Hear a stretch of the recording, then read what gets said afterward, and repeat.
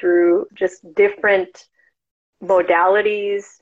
Well, the modalities came around this time of deciding to take a trip to Bali, and my first solo trip where I wanted to just be with myself. And I had been sort of chasing experiences and realized that that wasn't fulfilling me. And so there was a friend that inspired me who had gone to Bali, and I had read the book Eat, Pray, Love, and I was really feeling inspired that I was in that place of self-discovery. And so I found this spiritual retreat in Bali, and I traveled for a week alone in Bali, and then another week I had at this retreat, and I got exposed to Reiki, to Chini Sang, which is a Chinese abdominal massage, Chinese astrology, kinesiology, and a couple other healing modalities, and yoga and meditation. And then when I came back, there was just this like sort of knowing of like, I need to connect with Reiki. Hello everyone, I am your host Lion, and I believe that our trials and tribulations have a purpose. They are the kick in the ass we need to discover ourselves more deeply and grow as humans. Those of us who are committed to growth can use our setbacks to propel ourselves exponentially. In this episode, I'm joined by Virpal, who is a testament of the courage within the feminine spirit. Come join us as we learn how she stepped out of her comfort zone to challenge the status quo as it relates to the place of women in her community, as well as her journey and discovery of Reiki. If you enjoyed today's episode, please consider sharing it with someone you've lost touch who would appreciate hearing from you. Till the next episode, love and light. I'm super excited and, not gonna lie, a little bit nervous, really about sharing my story. But I think I'm just really thinking about stepping into inspiring others to also share their story. So thank you so much. Yes, thank you so much for sharing that, because the road to inspire others is often fraught with fear and nervousness and all the emotions that's very normal for you to be feeling. And it takes an effort to summon great courage to think beyond ourselves in the interest of serving humanity. And for that, I'm grateful to you, and I am grateful to our audience who are joining in the here and now, as well as who will, experience this, in time. And so with that, if it's okay with you, may I start by sharing a introduction? That'd be wonderful. Thank you. Fantastic. So welcome again to our audience and to our guest to episode 19 of the Get Out of Your Comfort Zone podcast series. I am so excited for our guest today. She is an energetic healer and an overall badass woman. Virpal grew up in San Jose. She grew up in the U.S. Is currently in her early 30s with two older siblings. And one thing to note, Virpal comes from an immigrant family. Her ethnicity, her heritage is Punjabi Indian. And the other important thing to note is that she is the only daughter of her family. As far as her background goes, she was trained with both her bachelor's as well as her master's in business, and had quite the prolific career in the corporate world before, sort of embarking on this current path. In some respects, Virpal is also a global citizen having lived in India and obviously visited a few places around the globe. Part of the reason why I am very excited to share Virpal's story is for two reasons. First, being her experience as a woman who is a person of color and the immigrant experience, that she sort of grew through, and some of the growing pains of empowering herself. Additionally, as the title suggests, this episode is also going to focus on energetic healing. And I know that this is an area where there are a lot of perceptions around the veracity of energetic healing. People sort of doubt and question. And having somebody who very much fit the box of this very corporate-centric and career-focused individual who speaks from their experience of energetic healings and topics that a lot of us don't know a lot about and have questions about as a result of our lack of enlightenment. I thought it would be very important and quite valuable to hear from somebody who comes from our world, right?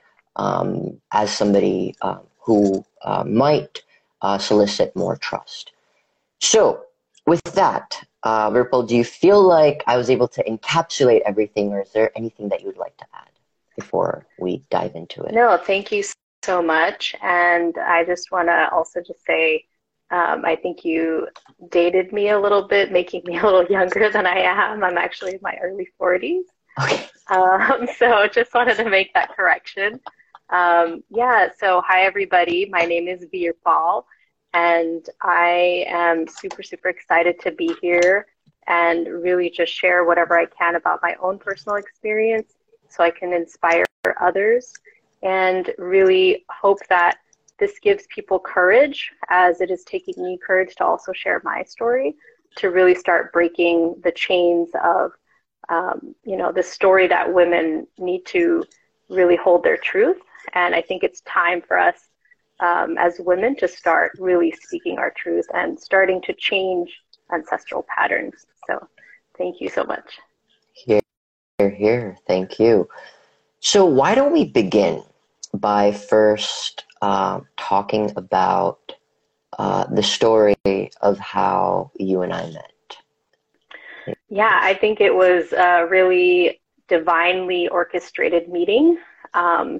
So we were at the Center SF for open mic night, and I had just finished a Reiki infused gong bath activation at the center. So I was there with a few friends, and I always take the time when I feel called to go to open mic and also share a song, actually a sacred hymn from my Sikh ancestry. And so Lion was there with some friends, just kind of passing through San Francisco, and he shared a poem and then also supported another friend with some music. And I think it was really your vulnerability and your courage to really just share who you are really authentically that really instantly kind of made me think about, who is this guy? And really your name, Lion, because that is something that I have been really finding internally, is really connecting to my lioness with my Sikh heritage,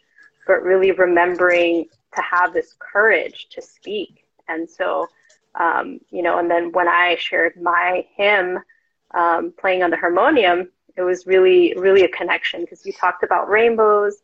And, for me, rainbows are a big part of my life. They have always been since I was a kid.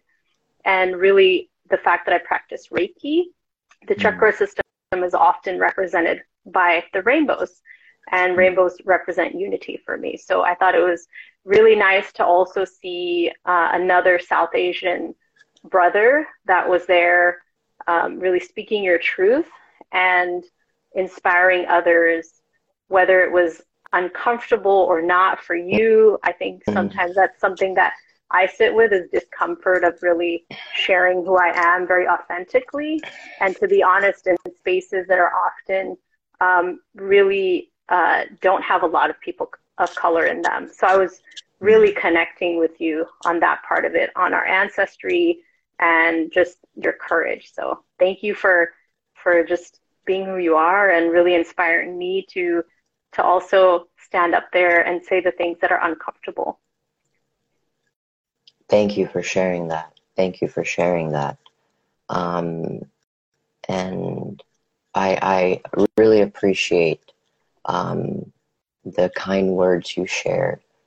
And I think this would be a great opportunity to stress the importance of showing up in places like open mics, where everyday people are tapping into their divine spirit, which is another way that I refer to the creative spirit, because all creativity in my book comes from a divine place. And showing up to, not only witness and see everyday people, showing their courage through their art, but actually building a devotional practice around showing up, maybe with the intention of waking up the artist or musician within. I have found that our inner child, loves to create, and places like the open mics are very relatable places that are not very intimidating because of just the community and sense of support around, people who come to share. And so let this be a call. If you are listening to this episode, to please look up an open mic near you and go if you've never been. And if you have been, try going more often. So thank you for sharing that, Virpal. With that, let's spend a little bit of time understanding what was it like growing up for you in the Sikh community. And if we could sort of start there, and yeah. Yeah, so I was deeply entrenched in my community growing up, and I went to temple regularly with my parents. I have two older brothers, and they were often not with us, so it was just me and my parents. And they, enrolled me in Khalsa school, which is sort of a spiritual warrior school, or you can call Sunday school for Sikhs. And they really wanted me to learn all about our teachings and our heritage, which I'm super, super grateful for. And I think, when I was a kid, didn't really understand the value of it. And now as an adult, having come back to my spirituality, really, really appreciating that. But my parents really went out of their way to make sure that I was learning how to read and write in our native tongue, and making sure that that stayed alive, and learning about our Sikh teachings by reading our scriptures, and also learning music. So music is a huge part of the Sikh community in Kirtan being playing the harmonium and tabla. And so, yeah, they made sure that I was learning all of that. So that was sort of the start and introduction for me into spirituality and connection to the divine. And that's so special, because as an immigrant myself, I grew up in an environment where it was more easy to be completely surrounded by, you know, the tradition that your parents wanted to raise the children in. And I know that it's sort of more challenging to do so in the United States. And I think, you know, really got to give it up to your parents for prioritizing that, to give you the gift of such a strong foundation in understanding the great lineage that you hail from, and you know, the greatness of your ancestors, right?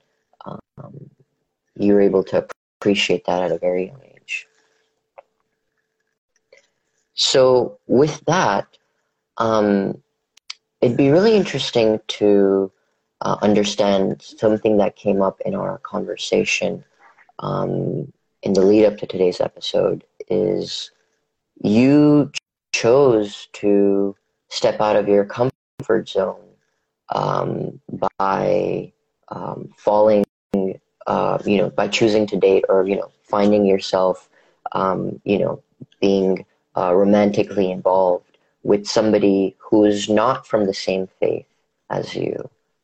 Can we talk a little bit about that, and how that impacted your life as it relates to your family dynamics? Yeah, so I went away to school, moved down to Mm-hmm. LA, and you know, this was my first sort of experience of really stepping away from my community and my family. And of course, Mm-hmm. there was community there, and I flocked to them.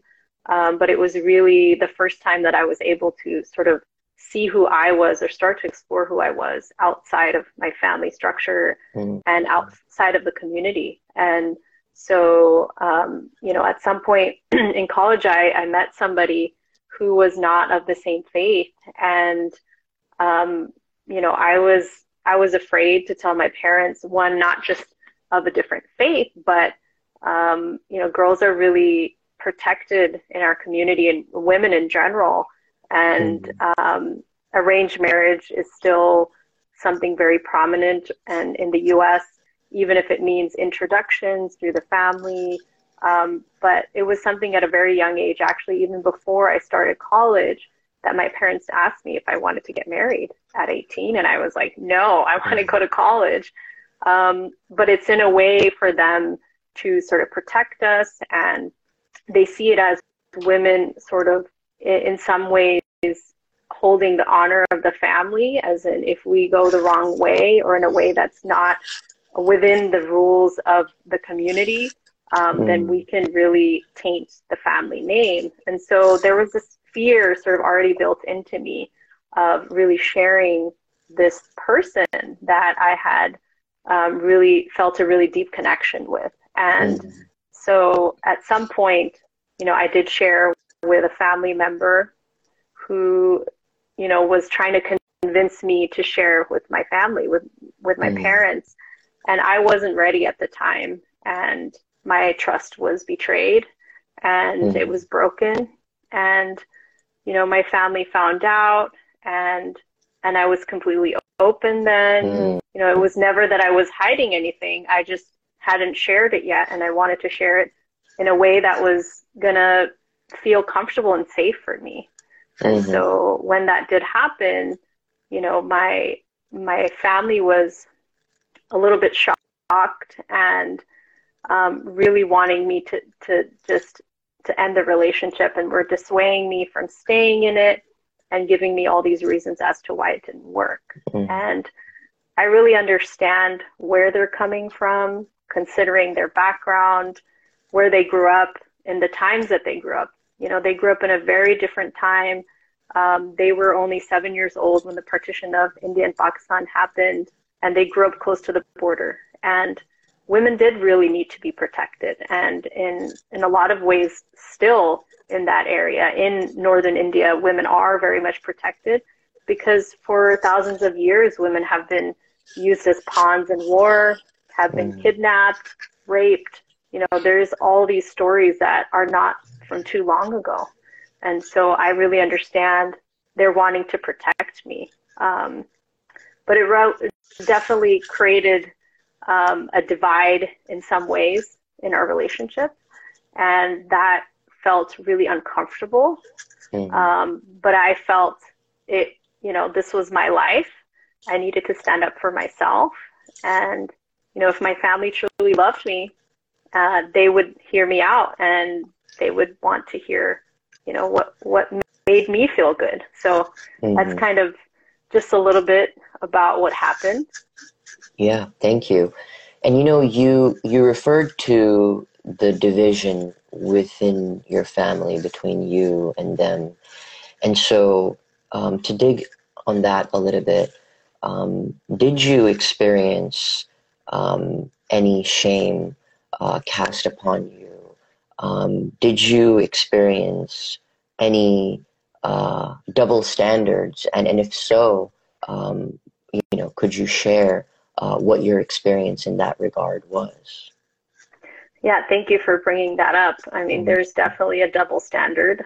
As I mentioned, have two older brothers, and their experience, I imagine, just from witnessing, was a lot different than mine. And the questions that I was asked, and in some ways the way I was treated, and I do look back and realize that there was a bit of shaming that happened as well to them also.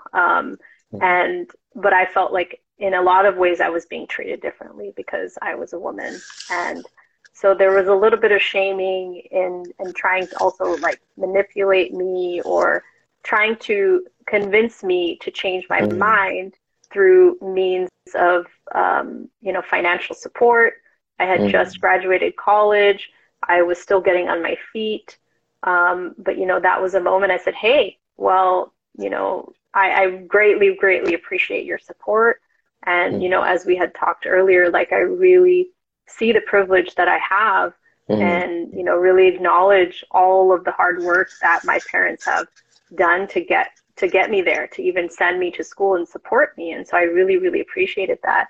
But I also sort of negotiated, saying, hey, these are some promises you made. Can you support me in these ways? And then, all right, I'm on my own, and that's fine.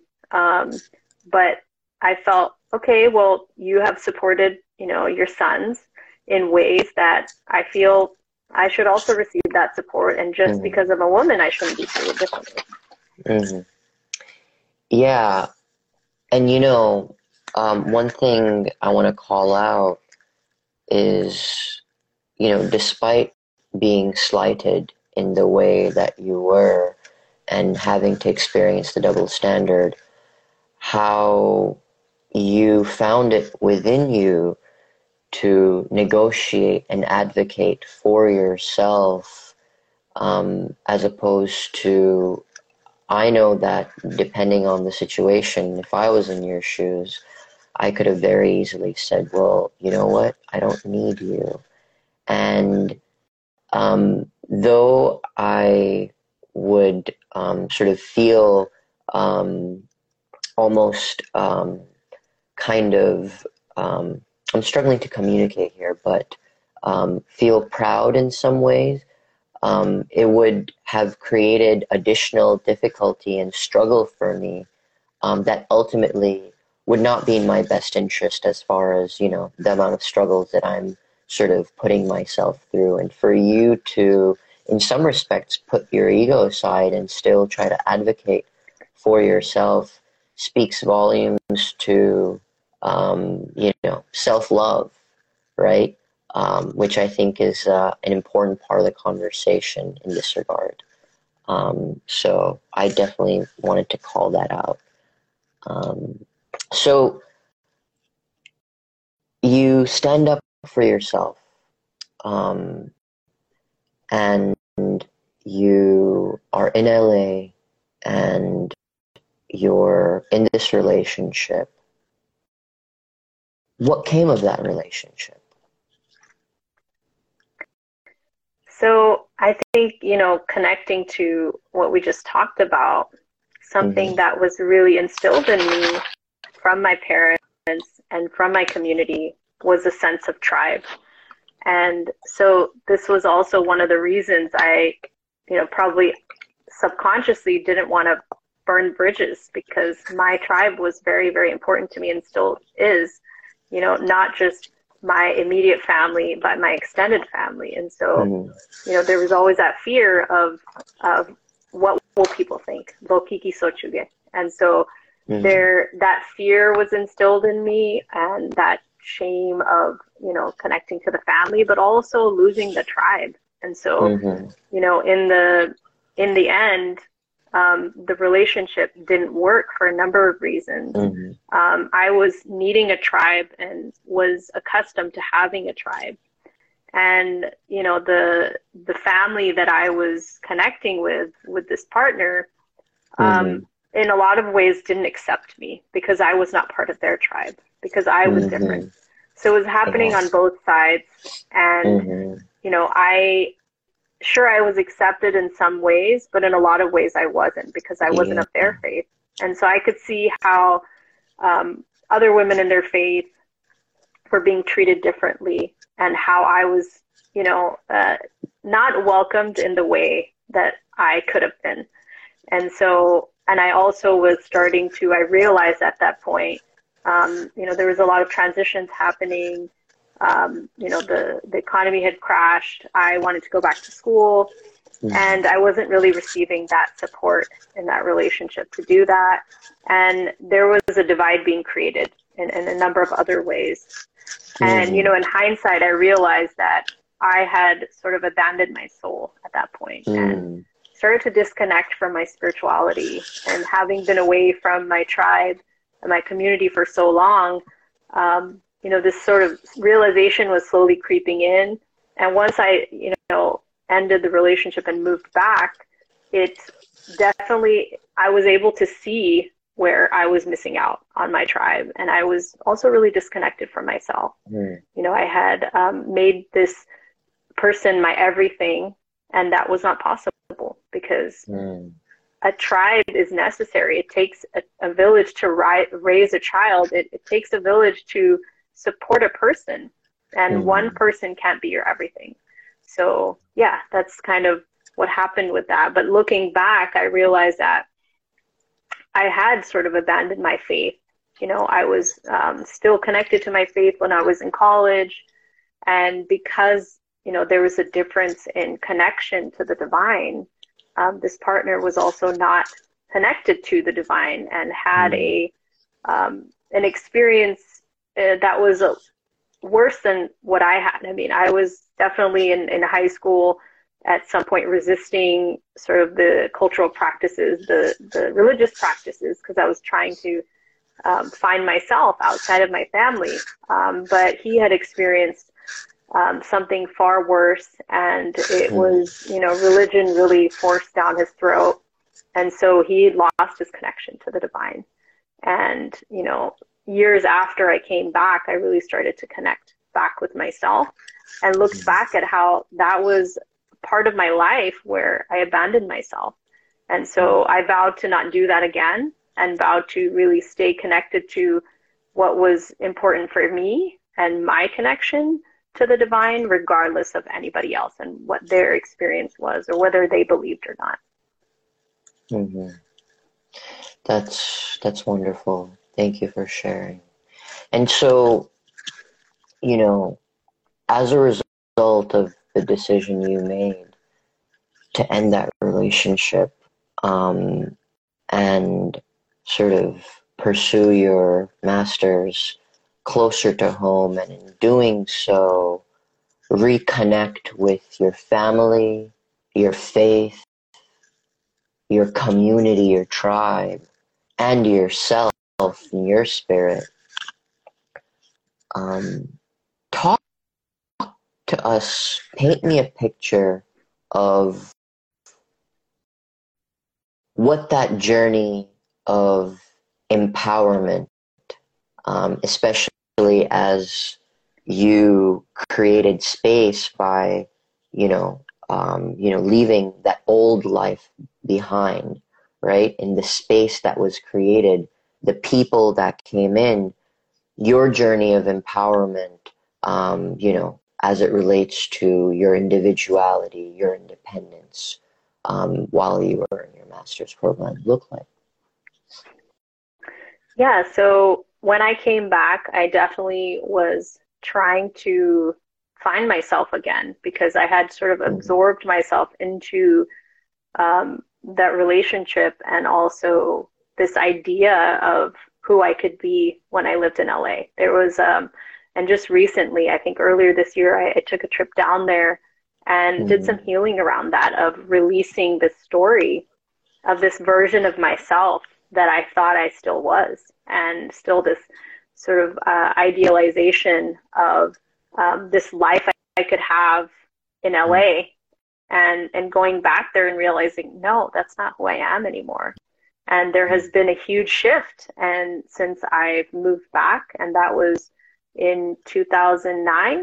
And so it took a few years where, I went back to school, and that, I made a lot of new friends, and also decided to travel abroad. And so I went and traveled in Europe for a month. And that was my first time sort of traveling by myself, but in a group, like on a tour.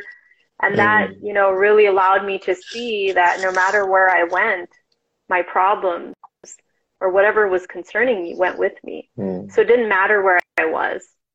That was something within me, and that was something that I needed to face and work through. And, living in India for a little bit, exploring that, and, coming back and really appreciating being home. And, subsequently after that, I traveled to many, many countries. I've traveled to about 22 countries so far.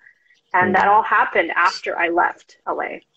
And really was like, okay, what is this life that I idealized, that I thought I was going to live because of this person or because of that freedom? It's like, I can have that freedom here.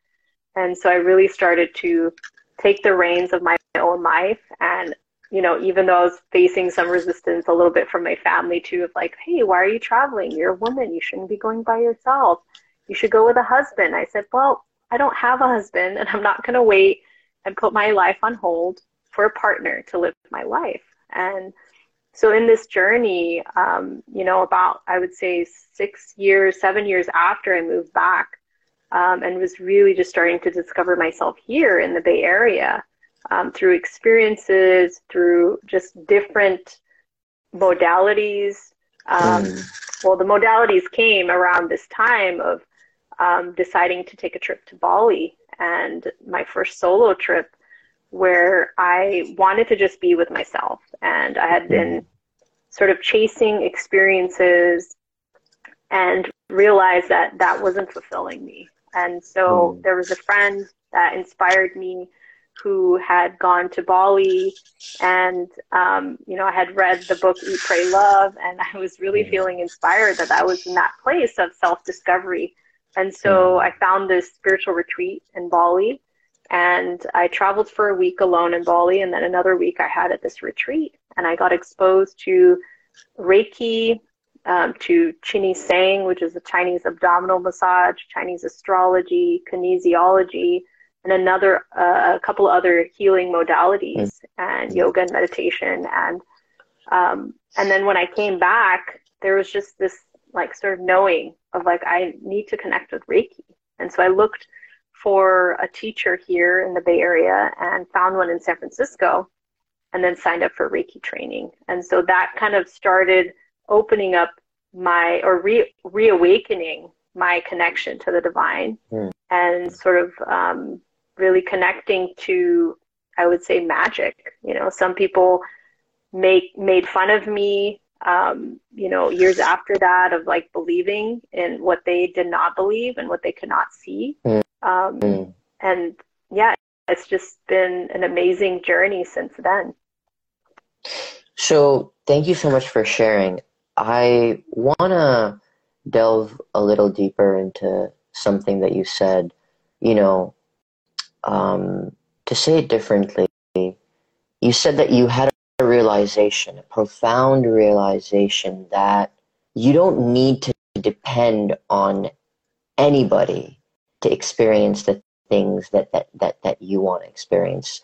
And that is such an ingrained attitude, mentality, in a lot of circles, most definitely the Desi sort of South Asian tradition.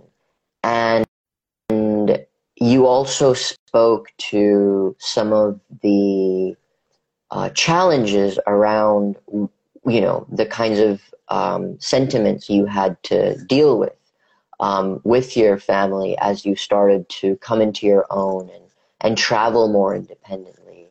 How difficult was the decision to step out of your comfort zone and say, hey, I'm going to go to Bali, knowing that I'm going to encounter resistance and fear projection and all of these things?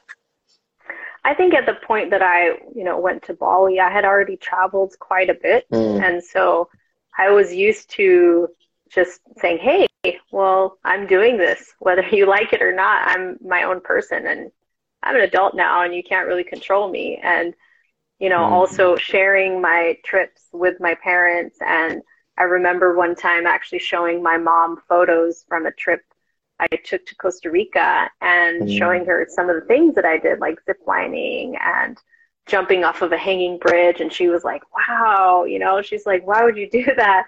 But I could see in her eyes that there was a part of her that was like, wow, she's going and doing things and living her life.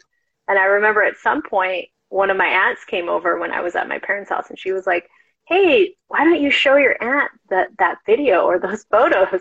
And so I could really see that I was starting to live the life and do the things that my mom never got to do and the things that she couldn't have even imagined. And so, there's a poem by Rupi Kaur where she talks about that, that I'm the first woman in my lineage to have the freedom of choice. I'm the first woman in my lineage to speak my truth.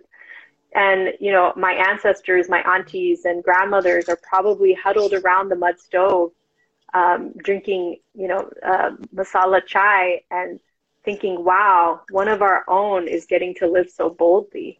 And so I could see that I'm starting to do the things and say the things that the women before me didn't get to do. And I had those conversations with my mom and still do. And I think she finally has realized that, hey, yeah, I have to change something. Otherwise, we're going to continue going the way that you were and not, I'm not going to have the freedom and I'm not going to have my voice heard. And this is not why you came to the US. This is not, you came here to give us more experiences. And if you wanted me to stay quiet and stay the same way, you would have stayed in India. You wouldn't have educated me and told me to become independent. This is who I am as a result of what you have taught me. So that's something that I echo back to my parents very regularly, that to my dad even, like, I am my father's daughter. You have given me all of this knowledge and taught me to be free. And so now I am. I'm flying as much as I can. Wow. That is so powerful on so many levels. First and foremost, this admiration that your mom, despite all of the struggles she had, which we talked about earlier, we understand why they feel the way they do, especially towards their daughter. But to see that evolution of admiration for her child as a woman to boldly live her life, jumping off of a bridge, and then to also sort of you as a child reminding, your parents of, I am the sum of all of your efforts, right? Like, there's a reason why you came to this country. There's a reason why you as a woman sort of fed me the ideas and everything that you did. And here I am in a place where I can realize more of my potential than you were able to, or that our ancestors were able to. So accept me as I am. Um, that's powerful. Thank you for sharing that. So getting back to the topic of Reiki, you mentioned that you were called to it. Can you help us understand why you were called to it? What is it about Reiki that resonated with you as much as it did? So when I experienced Reiki for the first time in Bali, I honestly didn't really feel much, but there was this trust that I had of like what was coming through, of what the healer was sharing with me, blocks in my energy field and my body. And I started to notice a shift. And the kinesiologist I had worked with in Bali, she had talked to me about love languages at that time. And I had not known anything about that. And I realized my love language is touch. And so when I came back, I just was feeling this call to it, and I looked into it more. And when I learned about, just that it's hands-on healing and possibly the chakra system, which I had learned about growing up from my dad and my brother. They were part of a meditation community that did hands-on healing, but it was called something else. I don't think they even had a name for it. And so I had already been exposed to this in so many ways in my life. And so I took the dive into it and said, okay, I'm going to get Reiki training. And first and foremost, it's for myself to be able to heal myself. And if I can also support people in my family and my community, great. And so this sort of started the journey. And when I was practicing on others, because that's part of, once you get an attunement in Reiki, you need to practice to build that muscle, allowing energy to flow through you, but also to strengthen your intuition. And when people shared with me what they were experiencing, it really started to like call me even more of like, the sensations they were feeling, the ease and relaxation they would feel, and oftentimes experiences that they were having. And I was like, wow, this is really doing something. And even if I don't feel what they feel or see what they see, they're receiving whatever they need to receive. And this does have a profound effect. And, over the course of years, it sort of started to open me up to other modalities, and also just starting to expand my awareness and consciousness of also how to like build a strong relationship with myself and with the divine, and also everyday tools to use for self-care. So that kind of started my journey into Reiki. Thank you. One thing of note that I want to sort of call more attention to is how you alluded to the fact that when you first experienced Reiki, you were somewhat of a skeptic, right? You didn't feel much. However, there was something within you that, let's call it inexplicable, that called you and kept calling you to explore and enlighten yourself and educate yourself and seek out knowledge in this regard. Now, I want to put a pin in that for just 1 second. And earlier today, you shared a post with me about sort of this over-reliance on the intellect as it relates to Western scientific thinking, which primarily and large parts of it over the last couple of hundred of years was dominated by sort of European mentalities, especially those traditions, cultures, countries who were colonizers, right? And as part of, this sort of stewardship, for lack of a better term, of this Western scientific way of thinking, there was a lot of shade, there was a lot of doubt cast upon anything that did not fit that way of thinking. And a lot of it is ingrained, even in those amongst us who are not white, right? Because we grew up in a certain world, right? And there's this programming of feeling discomfort in trying to better understand traditions of our ancestors, who they relied on for God knows how long, right? And in trying to reconnect with those roots and learnings and teachings, this discomfort within yourself, right? As a way of deprogramming what we might have been led to believe of, Reiki, the chakra system, yoga, energetic healing, not being a verifiable way of measuring how effective a healing modality might be. So that was brilliant, first of all, for you to share that with me and the timing of it all. But I'd love to hear you share more about your journey navigating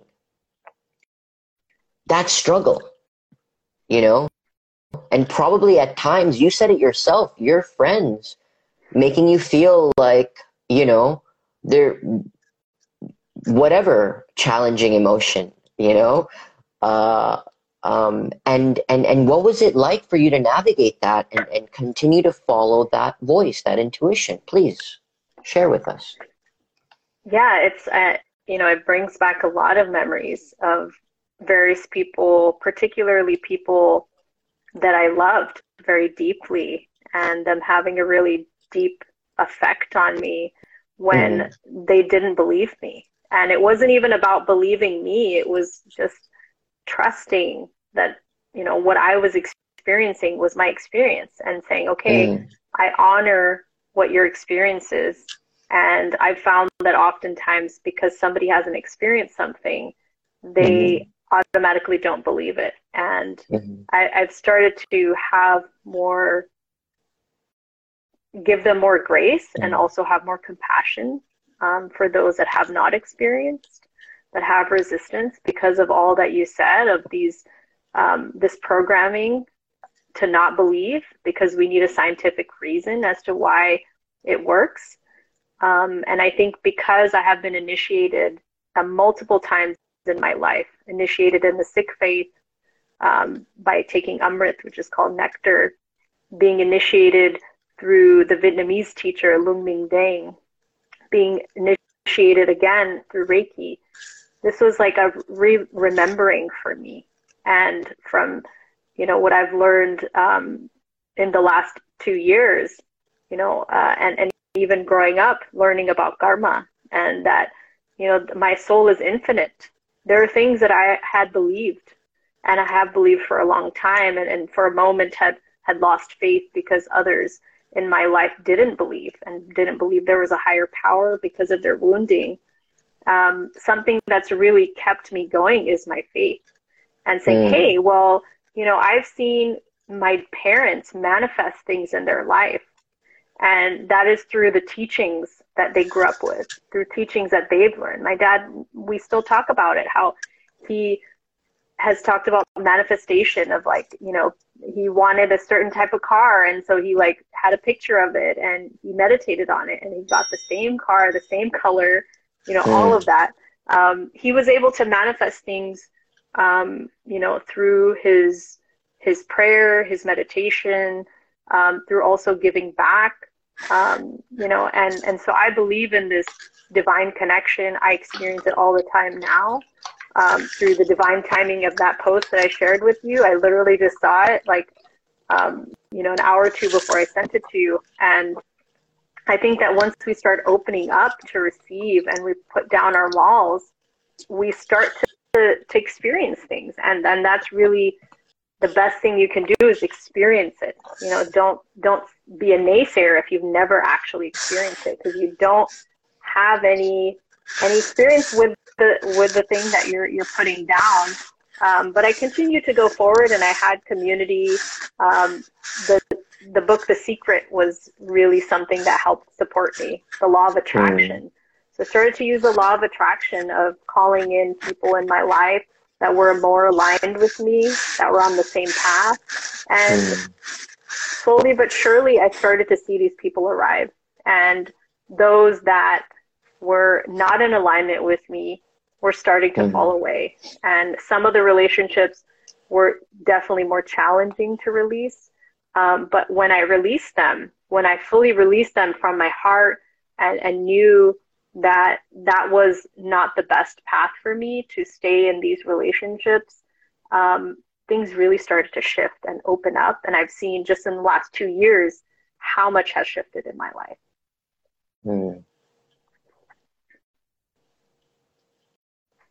Wow. Thank you. Thank you for sharing that, and validating my own experience, right, of the journey I have been on,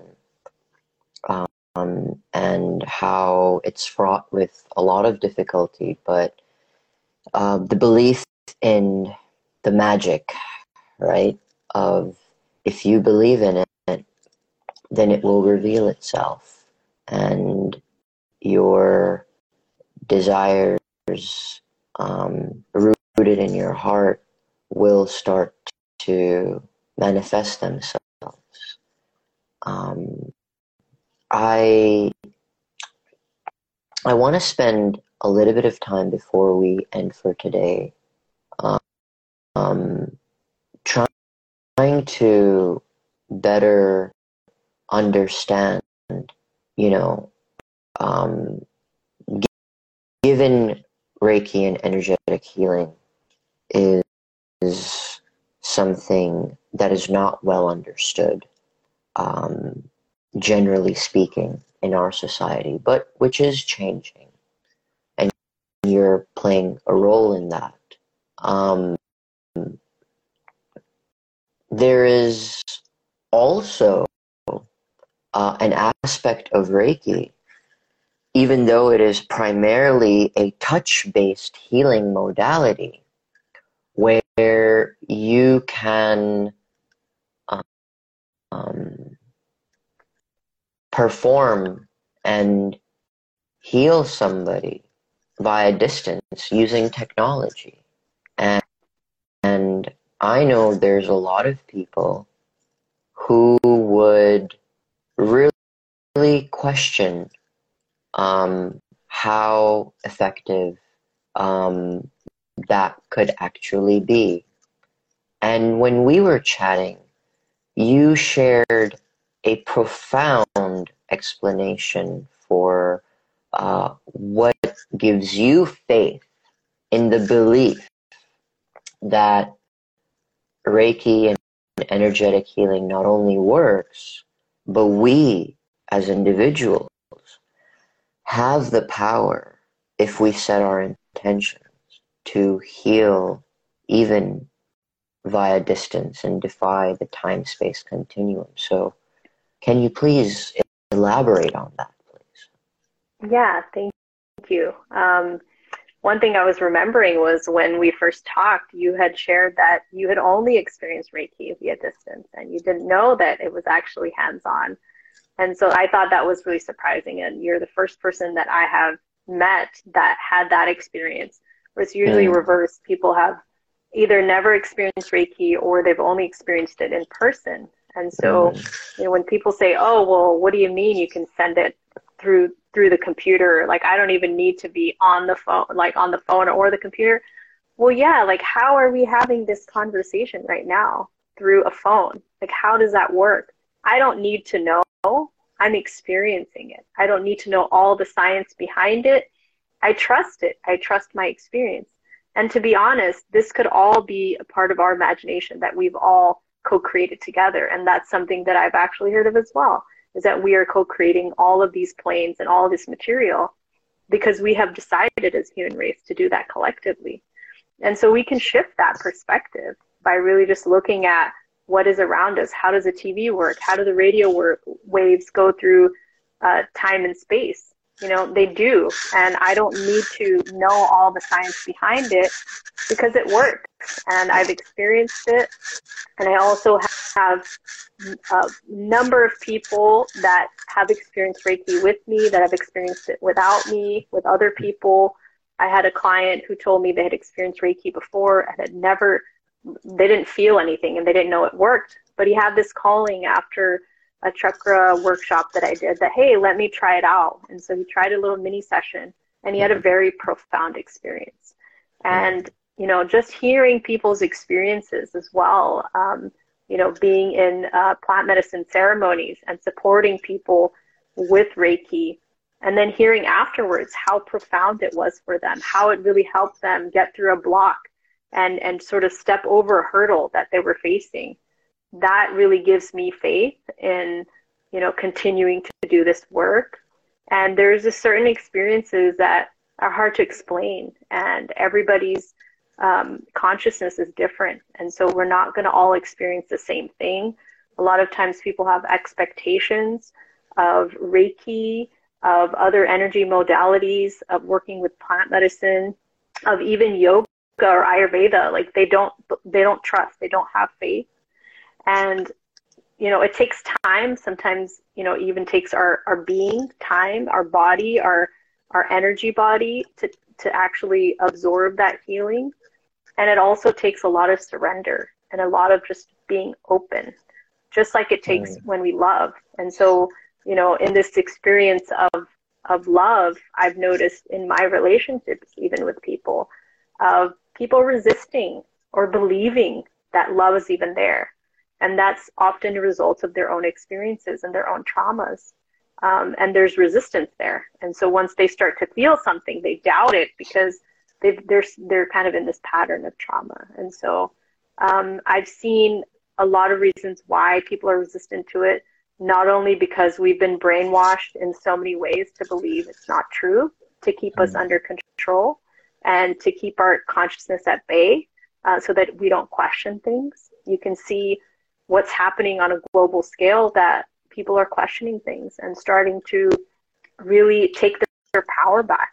And that's a reason why we've been kept asleep for so long, and that's starting to shift. So energy work is one of the modalities. You can use acupuncture, you can use Ayurveda, even acupressure. Like there's so many different modalities, yoga, meditation.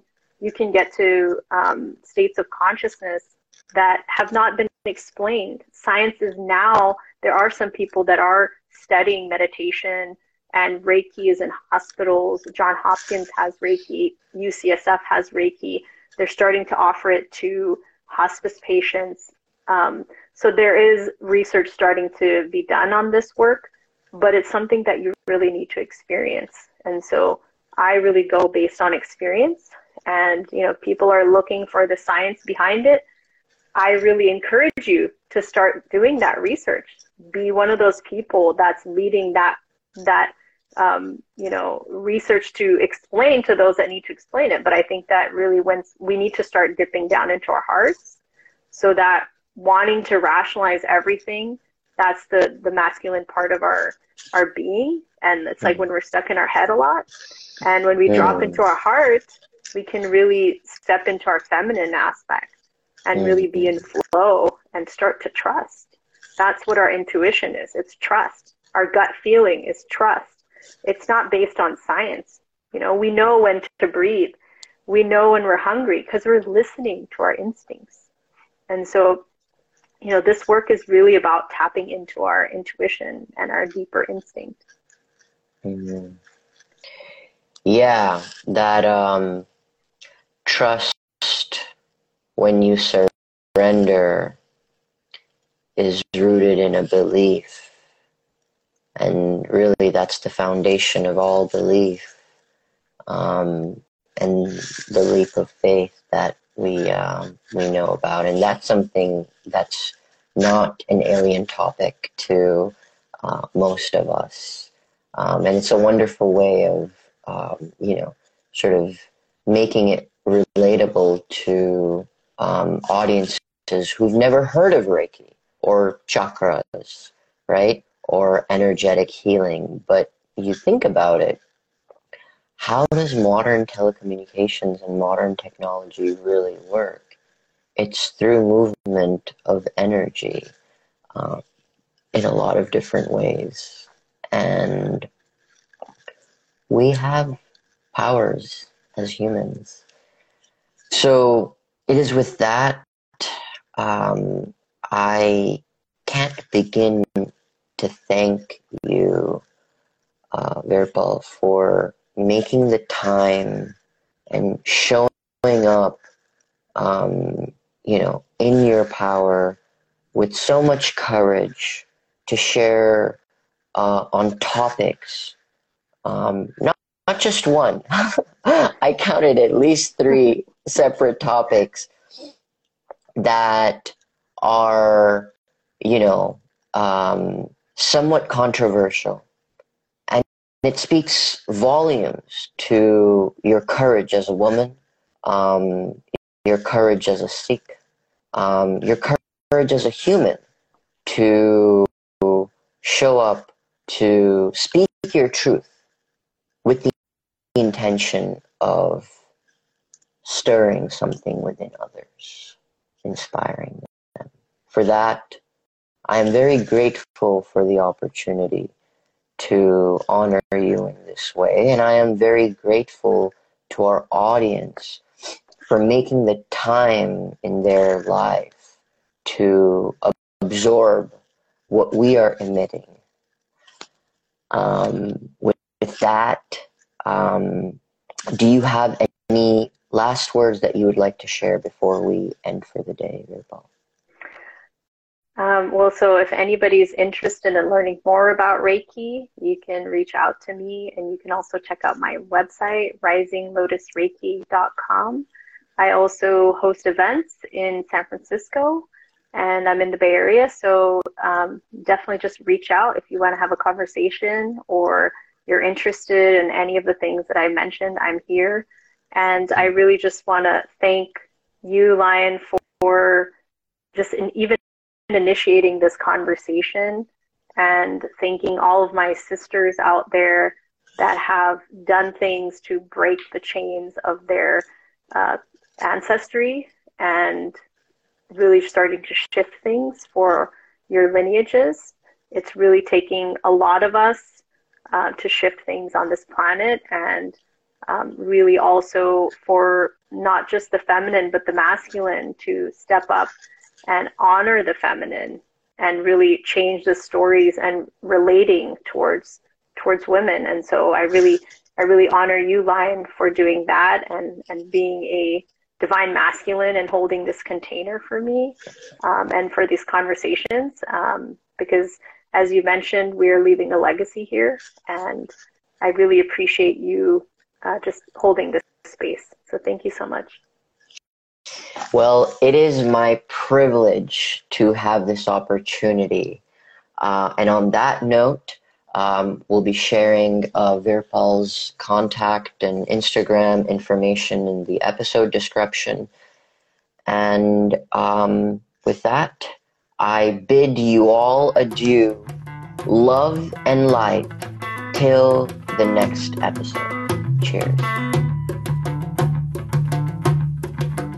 Thank you so much for tuning in to this episode of the Get Out of Your Comfort Zone series.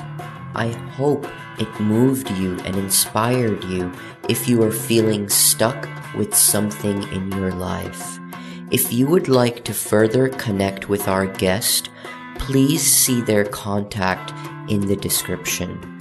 Please consider taking a moment to rate this podcast. Please also consider showing us some love on your Instagram story. You can find our info in the episode description. Until the next episode, I wish you infinite love and light. Thank you so much for tuning in.